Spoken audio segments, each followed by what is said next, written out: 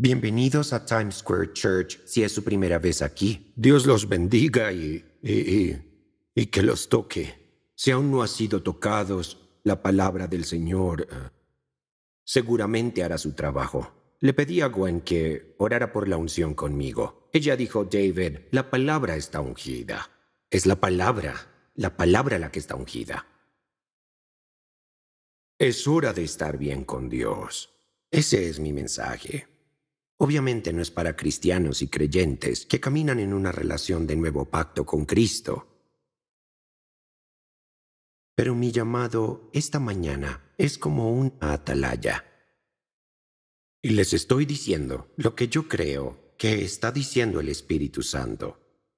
Es hora de estar bien con Dios. Espíritu Santo, solo tú puedes llenar esta casa con tu presencia y hacer real a Cristo. Solo tú puedes hablar a las profundidades del alma. No sé para quién sea esto, pero Señor, voy a hablarles a aquellos que saben que son pecadores, a los que han recaído, a aquellos, oh Señor, que se han estado volviendo fríos e indiferentes al llamado de Dios y las cosas de Cristo. Oh Dios, ven y habla. Has dicho esto a mi corazón y lo he recibido. Y ahora, Señor, hablaría suave y firmemente a cada corazón y a aquel que necesita escuchar. Permítele escuchar lo que el Espíritu Santo tiene que decir. Pablo el apóstol, en 2 de Corintios, dijo, les digo que este es el momento propicio de Dios. Hoy es el día de salvación. Él dijo, este es el día de la misericordia, este es el día de la gracia, este es el momento para que ustedes estén bien con Dios y reciban su misericordia, realmente la reciban. Pablo dijo, no reciban la misericordia en vano. No se alejen del suave llamado de Jesús, no lo hagan para volver a sus brazos. Ahora, este es un mensaje de gracia, pero también es una advertencia. Recíbanlo hoy, ahora. Hoy es el día de la salvación. Jesús advirtió en los últimos días que muchos se volverán fríos.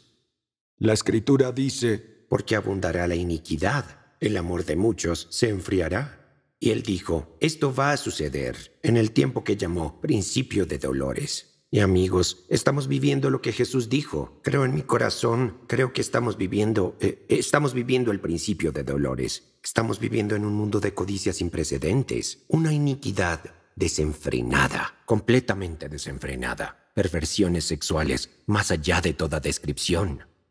Y Jesús dijo que en aquellos tiempos, en el principio de dolores, muchos corazones se van a enfriar. Y dijo que se iban a apartar. Este no es el día. Si has elegido este día, si todavía estabas caminando con un corazón frío, has elegido el momento incorrecto. Este no es el momento, según las Escrituras, para rechazar el llamado amoroso de Cristo. Escucho a la gente decir, puedo arreglarme con Dios en cualquier momento que yo elija. Yo veré en qué momento. Todavía no estoy listo. Y yo veré en qué momento. Tengo algunas cosas que quiero lograr en mi vida, y tengo amigos, y quiero disfrutar de mi vida, y cuando esté listo volveré a Dios. Ahora, hay algunos problemas con eso, y hay situaciones que tienes que entender, porque la frialdad conduce a la dureza. Eso es lo que dice la Escritura. Él dijo, vendrá una gran caída, y aquellos que no reciban la verdad van a caer bajo lo que la Escritura llama el engaño del pecado. Así lo llama. Es tan engañoso que puede endurecer un corazón frío. Y la Escritura dice, toma a los que no reciben el amor de la verdad, pues caerán en el engaño del pecado. Mirad, hermanos, que en ninguno de vosotros haya corazón malo de incredulidad para apartarse del Dios vivo. Antes exhortaos los unos a los otros cada día. Yo los estoy exhortando ahora. Estoy haciendo exactamente lo que dice la Escritura, entre tanto que se dice hoy, para que ninguno de vosotros se endurezca por el engaño del pecado, en Hebreos 3. Como dice el Espíritu Santo, si oyereis hoy su voz, no endurezcáis vuestros corazones. Y dijo que eso es lo que hizo Israel, y eso es lo que muchos han hecho todas estas veces. Y el Señor dice que en los últimos días dijo, la puerta todavía está abierta, no endurezcan sus corazones. Israel endureció su corazón, dice la Biblia, en el día de la provocación, en un tiempo en que creían que Dios no respondía a sus oraciones, en un tiempo de profunda aflicción, en un tiempo de angustia. La Biblia dice que endurecieron su corazón porque no podían ver ninguna evidencia de que Dios respondiera a su oración. Conozco gente así. Me encuentro con personas que endurecen sus corazones, que una vez conocieron a Cristo y caminaban muy cerca de Él, pero ahora oran por alguna aflicción, alguien está muriendo de cáncer, o sea lo que sea. Y esa persona pues murió y esta persona dijo, oré e hice todo y yo cité las escrituras y yo no puedo lidiar con esto. Y se molestaron con Dios. Israel se molestó, se enojó con él porque no estaba sucediendo a su manera. Y no están nunca están satisfechos. Siempre andan en el murmullo y la queja y endurecieron sus corazones. Realmente lo hicieron. Conozco personas que endurecen sus corazones porque no renunciarán a sus amigos.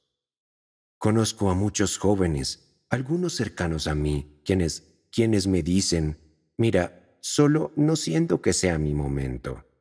¿Saben? Puedo decir hasta hoy, pero hablo con los jóvenes. Algunos le han dado la espalda a las cosas de Dios y no me escucharán. Niegan las Escrituras y creen estar por encima para escuchar de la gracia y la misericordia de Dios. Si ustedes oyen hoy su voz, no endurezcan el corazón.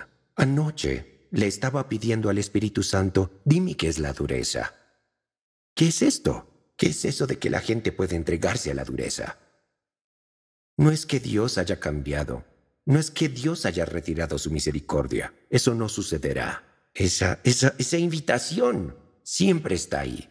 El pacto siempre está ahí. Y la invitación siempre está ahí. Y siempre es tierna. Siempre es amorosa. Siempre es amable. Pero puedes estar sentado aquí ahora y no importa cuánto amor venga de mi corazón. No importa qué tipo de apelación haga. Realmente no importa. No importa qué tipo de súplica haga el Espíritu Santo a través de mí. Si tienes un corazón duro, no va a funcionar. No vas a escuchar ni a oír. Y aquí esto es lo que escribí, y creo que el Espíritu Santo me guió a esto. Dureza, un corazón que está más allá de la influencia de las súplicas misericordiosas de Cristo. Se volvieron inalcanzables a las súplicas del Espíritu Santo. Es una exclusión autoimpuesta, sin intención de obedecer el llamado del Evangelio, sin ninguna intención, sin importar lo que prediquen los predicadores, sin importar, aunque el Señor mismo pudiera venir en persona, dice la Biblia, muchos no creerán. Un rechazo a aceptar la misericordia de Cristo. Una persona que sigue poniendo distancia entre ella y Dios. Se impone a sí misma. Y la dureza. Oh, cómo tiemblo. He conocido pastores en mis viajes por el mundo y predicando en conferencias de ministros que una vez tuvieron un corazón ardiente por Dios. Me miran a la cara, me estrechan la mano y dicen, no, y se alejan completamente endurecidos. La frialdad lleva a la dureza. Ahora es el momento de estar bien con Dios porque esta generación ha perdido. En segundo lugar, ha perdido el temor de Dios. Ya no queda temor de Dios en la tierra. Esto es lo que dice la Biblia. Teme al Señor y apártate del mal. El temor del Señor es aborrecer el mal. Con misericordia y verdad se expía la culpa, y con el temor del Señor el hombre se aparta del mal. Del temor del Señor. Hace años Me invitaron a hablar en la Universidad de Yale. ¿Así fue? Y me informaron antes de la reunión que un grupo de manifestantes había venido con carteles. Habían leído algo que prediqué de Romanos sobre la homosexualidad, supongo. Dijeron que lo iban a demostrar en cierto modo y yo dije, Señor, ¿qué predico? ¿Qué digo hoy?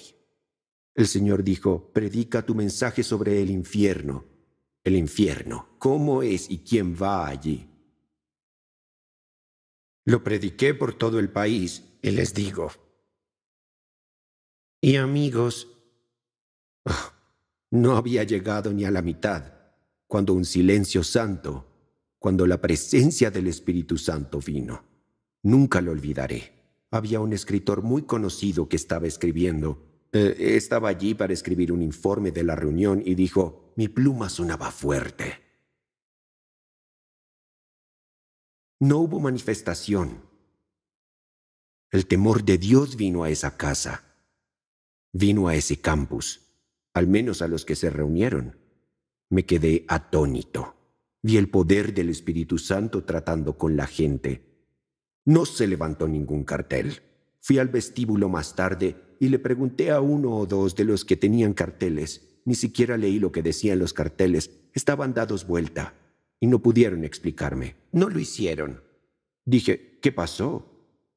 No podían explicarlo. Era el temor de Dios. El temor de Dios. Llámenlo como quieran, reverencial, asombro, llámenlo como quieran. Pero existe algo. Solo recuerden que Dios no puede ser burlado.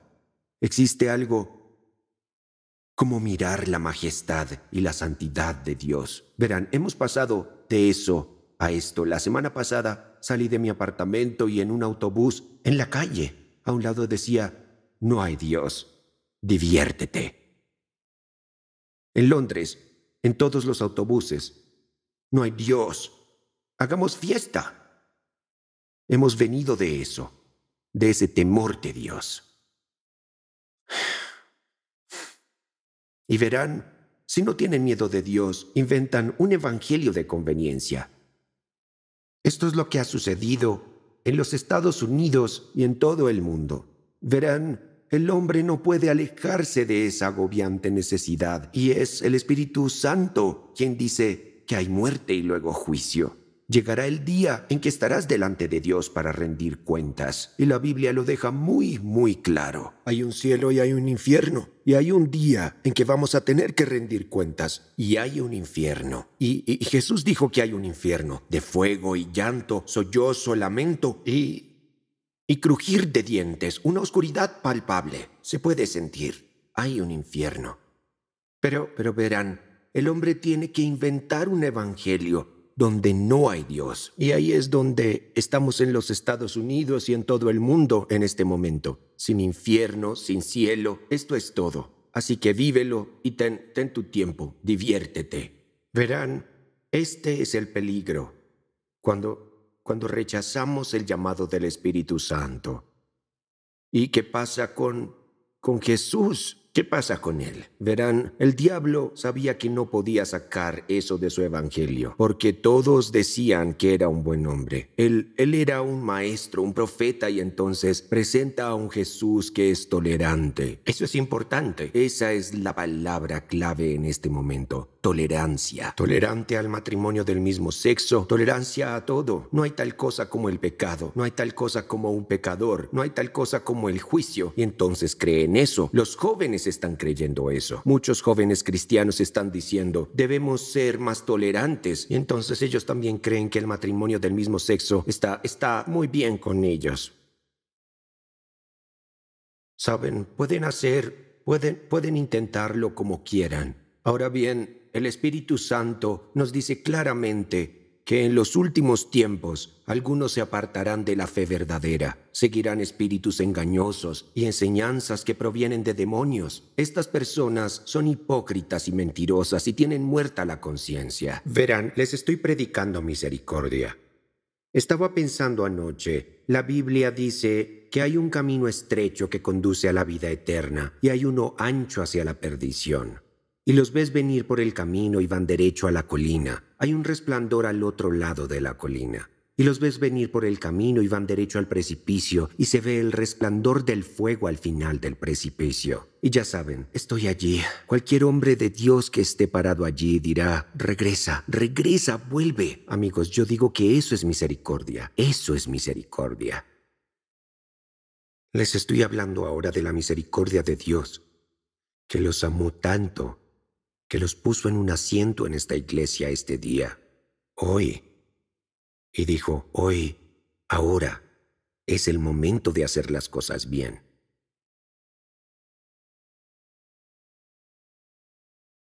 Tercero, es hora de estar bien con Dios porque Jesús vendrá muy pronto. Está a las puertas. Nadie sabe el momento o la hora, pero Jesús dijo que sucederá. ¿Qué pasará previa a su venida? La evidencia es clara. Jesús dijo, habrá guerras, falsos cristos, pero no se aterroricen porque todavía no es el fin. Entonces, una nación entrará en guerra con otra y un reino con otro reino. Habrá grandes terremotos, hambres y plagas en muchos países, y sucederán cosas aterradoras y grandes señales milagrosas del cielo. Y entonces dijo, no se preocupen por las guerras y los terremotos. Pero dijo, entonces verán al Hijo del Hombre venir sobre las nubes del cielo con gran poder y gloria. ¿Pero qué quiere decir con entonces? Escuchen lo que dijo. Desfalleciendo los hombres por el temor y la expectación de las cosas que sobrevendrán en las tierras. Es una de las señales seguras, cuando en todas las partes haya miedo y los corazones de los hombres les fallen, con solo observar las cosas que vendrán sobre la tierra. No oímos mucho acerca de la venida de Cristo en el cristianismo moderno. Ya no lo oímos, ya no. Crecí donde se predicaba esto todos los domingos en la iglesia. Crecí creyendo que Jesús podía venir en cualquier momento. Nosotros no oímos eso a menudo. Cuando llegué por primera vez a Nueva York, eso fue lo que prediqué en las calles. Jesús viene, prepárate. He predicado eso toda mi vida.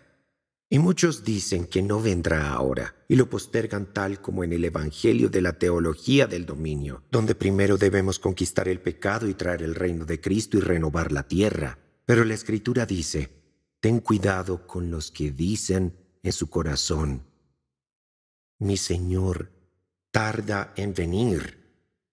Eso dicen las Escrituras. La Escritura dice, todos cambiaremos en un abrir y cerrar de ojos. A la trompeta final, pues la trompeta sonará, y los muertos resucitarán incorruptibles, y nosotros seremos transformados. Por lo tanto, mis queridos hermanos, manténganse firmes e inconmovibles, progresando siempre en la obra del Señor. Él dijo, no dejen de trabajar, de orar, no dejen de hacer nada, sigan avanzando, pero con esto siempre en mente, esperando y apresurándose hacia la venida de Cristo. Y encuentro que eso es una gran motivación para mantener mi corazón quebrantado y humilde ante Cristo. Dichosos los siervos a los que su Señor encuentra pendientes de su regreso. Dichosos los siervos a los que su Señor encuentre así, aunque llegue a la medianoche o en la madrugada. Y prepárense, porque el Hijo del Hombre vendrá cuando ustedes menos lo esperen. He estado leyendo y orando sobre Isaías 52 durante varias semanas. Cuando Dios habló a Israel, estaban en cautiverio. Este fue su tercer cautiverio. Y Él viene a estas personas porque Israel ahora está tirada en el polvo, en cautividad por su incredulidad, en cautividad por su dureza de corazón. Y Dios viene a Israel, tirada en el polvo, tirada en la tierra. Y Dios viene con la palabra.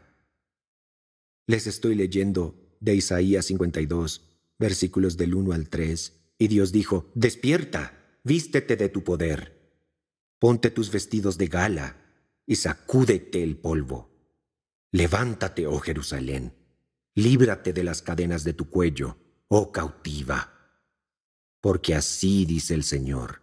Él dice, ustedes fueron vendidos por nada, y sin dinero serán redimidos. Sin dinero serán redimidos. Este es el mensaje, y aquí está la esperanza. Dios dice, han sido cautivos por demasiado tiempo. Ahora levántense, sálganse de la suciedad. Salgan de ese pozo de desesperación. Verán, hay un llamado y ahí hay una respuesta. Tiene que haberla. Tiene que haber una respuesta.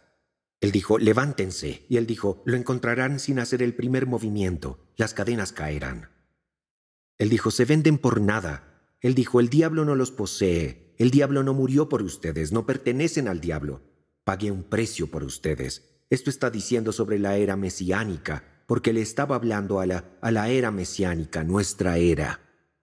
Porque habla de un hombre cuya apariencia fue desfigurada en ese mismo capítulo, y él habla de este hombre que viene a liberar a las personas de sus cadenas, y éstas se caen al creer en este hombre, cuyo rostro fue desfigurado dejando su cara irreconocible, y ese es nuestro Cristo.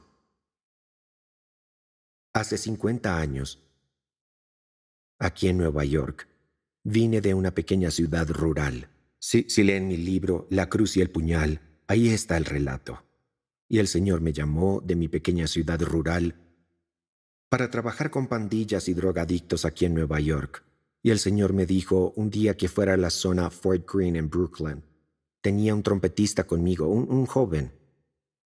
Le dije, súbete a la silla. La conseguí en la secundaria, y era el patio de una secundaria, y le dije, Jimmy, levántate y toca la trompeta. Tenía una trompeta.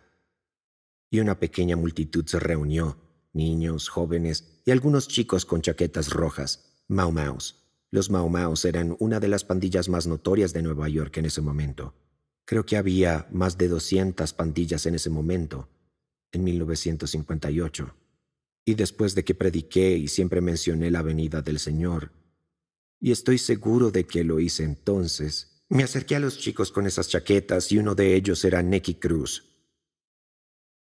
el presidente y el vicepresidente y sus tenientes o quien quiera que fueran. Extendí la mano y él dijo, vete al infierno. Y me abofeteó. Le dije, Nicky, Jesús te ama. Ven, ese es el primer llamado del Evangelio. Jesús te ama, eso es todo. Le dije, Jesús te ama. No podía escapar de eso. Se alejó, pero cuando fue a su pequeña habitación, lo perseguía. Jesús te ama. Jesús te ama. Un mes más tarde, el Señor me llevó a tener una reunión para pandillas. Fue en el Coliseo St. Lucas, que ahora ya no existe. Creo que era Broadway y la 50 o 60. Y los Mau Maus vinieron. Y otras, no sé cuántas pandillas había allí. Pero prediqué el amor de Cristo. Nicky nunca había derramado una lágrima. Nunca había conocido el amor. Ya saben la historia, conocen la historia de Nicky. Pero ya ven, yo estaba predicando y el mismo Espíritu Santo, descendió sobre ese lugar.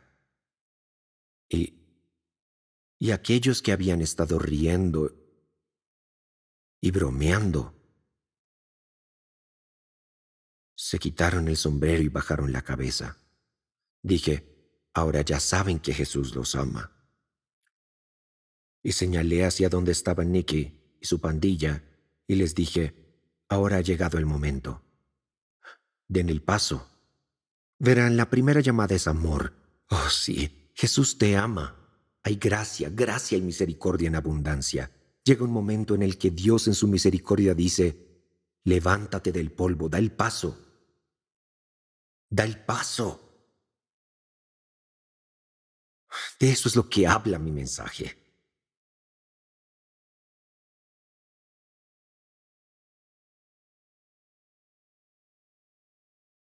Porque el Espíritu Santo, con el que tuve un encuentro hace 50 años, que vino al campus de la Universidad de Yale en esa habitación, es el mismo Espíritu que ha venido aquí, que está aquí ahora. Ha estado aquí, pero ahora viene de una manera especial de invitación. Les suplico, no les he insistido, no he presionado. Hablo como un oráculo de Dios. Me he humillado ante el Señor y he dicho, Dios, vine aquí hace 50 años para ganar almas. Y Dios me prometió que muchos serían despertados. Así sería cuando Él viene. Y voy a terminar en un momento, pero quiero recordarles en Oseas capítulo 11, versículo 7, mi pueblo está resuelto a renegar de mi nombre. Entonces de repente lees esto. ¿Cómo podría yo entregarte? ¿Cómo podría abandonarte, Efraín? Oh, Israel. Él dijo, yo te conozco, sé que estás empeñado en recaer, yo sé que hay veces que te has caído y verán, si su corazón está duro y están dispuestos a admitir, sí me estoy enfriando, me estoy alejando y no quiero caer en la dureza. Y yo no quiero abusar de la gracia de Dios. Pero Dios viene mientras viene y voy a terminar. Él viene y me está susurrando a ustedes, a su oído. No puedo renunciar a ustedes. Por favor, escuchen lo que el Espíritu está diciendo en el capítulo 14, versículo 4. Yo sanaré su rebeldía y los amaré de pura gracia, porque mi ira contra ellos se ha calmado. Verán, Dios no está enojado con ustedes, no está enojado con ustedes. Les está suplicando, diciendo, vengan ahora. Mis brazos están abiertos. Yo, yo les doy esto. Las palabras de Jesús, Mateo 11, 28 al 30. Le pido al Espíritu Santo que venga ahora mismo y hable directo a sus corazones directamente. Las palabras de Jesús, y les digo, es hora de hacer el primer movimiento. Es hora de venir con humildad a Dios y decirle, Jesús, te escucho y aquí está el llamado. Jesús dijo, vengan a mí todos ustedes que están cansados y agobiados, y yo les daré descanso. Carguen con mi yugo y aprendan de mí, pues yo soy apacible y humilde de corazón, y encontrarán descanso para su alma. Porque mi yugo es suave y mi carga es liviana, y encontrarán que no es difícil cuando vas a Él y le dices, Señor, ven, me arrepiento y te doy mi corazón, te doy mis pecados, hazme nuevo. Señor, estoy preocupado, sí, he estado deprimido, he caído en la desesperación y no he tenido paz, pero Jesús dice, todo lo que pido es ven, ven, te daré descanso. Has estado trabajando, has estado apresurado, estás deprimido. De eso se trata este mensaje. Señor,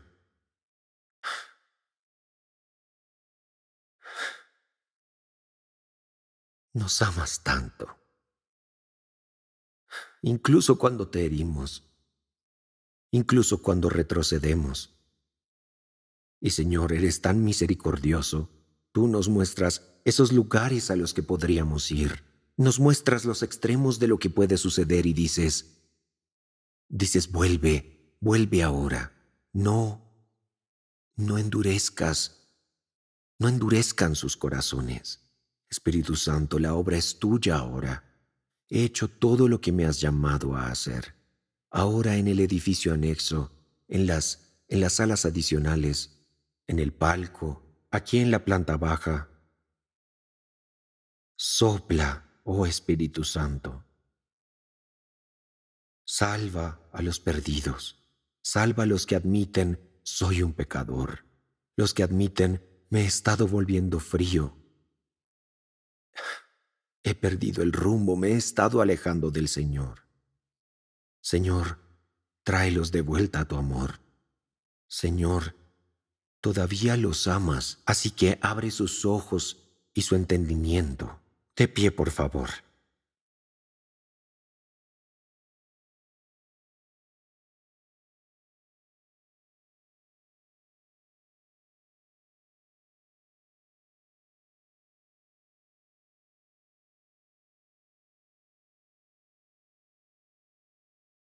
Lo que están experimentando ahora es la presencia del Espíritu Santo en una búsqueda, en una súplica. Voy a hacer una invitación osada. Si el Espíritu ha estado hablando a sus corazones, digan, Pastor David, este mensaje es uno que recibo. Esto fue para mí. Si una persona viene aquí y está dispuesta a reconocerse como pecador y necesitado de la gracia de Dios, con solo uno, me regocijo por una oveja perdida que Jesús trajo de vuelta. Pero creo que hay muchas. En el palco pueden ir a las escaleras, a los lados. Voy a hacer una invitación osada. Si dices, hermano Dave, todo lo que estoy diciendo, no tienes que decir nada. Nadie va a hablar contigo, pero si quieres ser humilde y solo bajar, Jesús dice, ven. Ahora tú puedes hacer eso en tu asiento, pero Él dijo, una confesión abierta. Él dijo, si me confesares ante los hombres, yo te confesaré delante del Padre que está en los cielos. Ahora, no voy a insistir en esto. No voy a hacer un largo llamado. Solo voy a pedir una canción. Y si sientes esta llamada y esta súplica, levántate de tu asiento en el edificio anexo. Sé que será una caminata larga, pero si se dan la vuelta y vienen a la entrada principal, los que están allí con las chaquetas les mostrarán cómo llegar aquí y pueden caminar hasta aquí. Pueden pararse aquí al frente. Voy a orar por ustedes y vamos a creer que el Espíritu Santo va a cambiar sus vidas. Todavía pueden venir mientras hablo. Miren hacia acá si desean aquellos que pasaron adelante. Este es un paso osado para muchos de ustedes. Es una confesión y sin embargo es un clamor. Y eso es todo lo que el Señor ha pedido. Un clamor. Vengan con humildad a Él y humíllense ante el Señor. Y solo el acto de salir de una multitud. Este es un acto de humildad ante el trono de Cristo, ante la gente. Ahora, ese acto por sí solo no lo salvará, porque Él dijo, confiesa tus pecados y cree, y ven a mí ahora, y cree que el mismo Espíritu que los instó y los llamó a levantarse y venir aquí, incluso si lo han hecho antes, incluso si han venido aquí con un corazón que ha andado sin rumbo, el mismo Espíritu escuchará su clamor y contestará su oración. ¿Orarían esto conmigo? No tienen que cerrar los ojos, pero está bien si lo hacen. Oren esto de corazón. Señor Jesús, oí tu llamado y vengo a ti porque tengo un corazón apesumbrado. Tengo una carga pesada y quiero levantarme y quiero venir a ti y ser cambiado. Perdóname, Señor, por mi incredulidad y por la dureza de mi corazón. Y sáname, cámbiame. Yo creo en la palabra de Dios. en la palabra que Dios dijo. Cree y confiesa tus pecados y serás salvo. Déjenme orar por ustedes. Señor Jesús, sabemos que es más que una oración, pero lees los pensamientos del hombre y lees nuestros corazones. Y sabes exactamente lo que pasaba por sus mentes mientras caminaban hacia acá.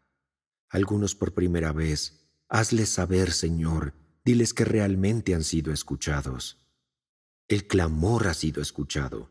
Y, Señor, la vida de Cristo comienza a fluir a partir de este momento, a través de la limpieza y la curación de la sangre de la cruz. Ahora, Señor, cambia sus vidas, cambia vidas.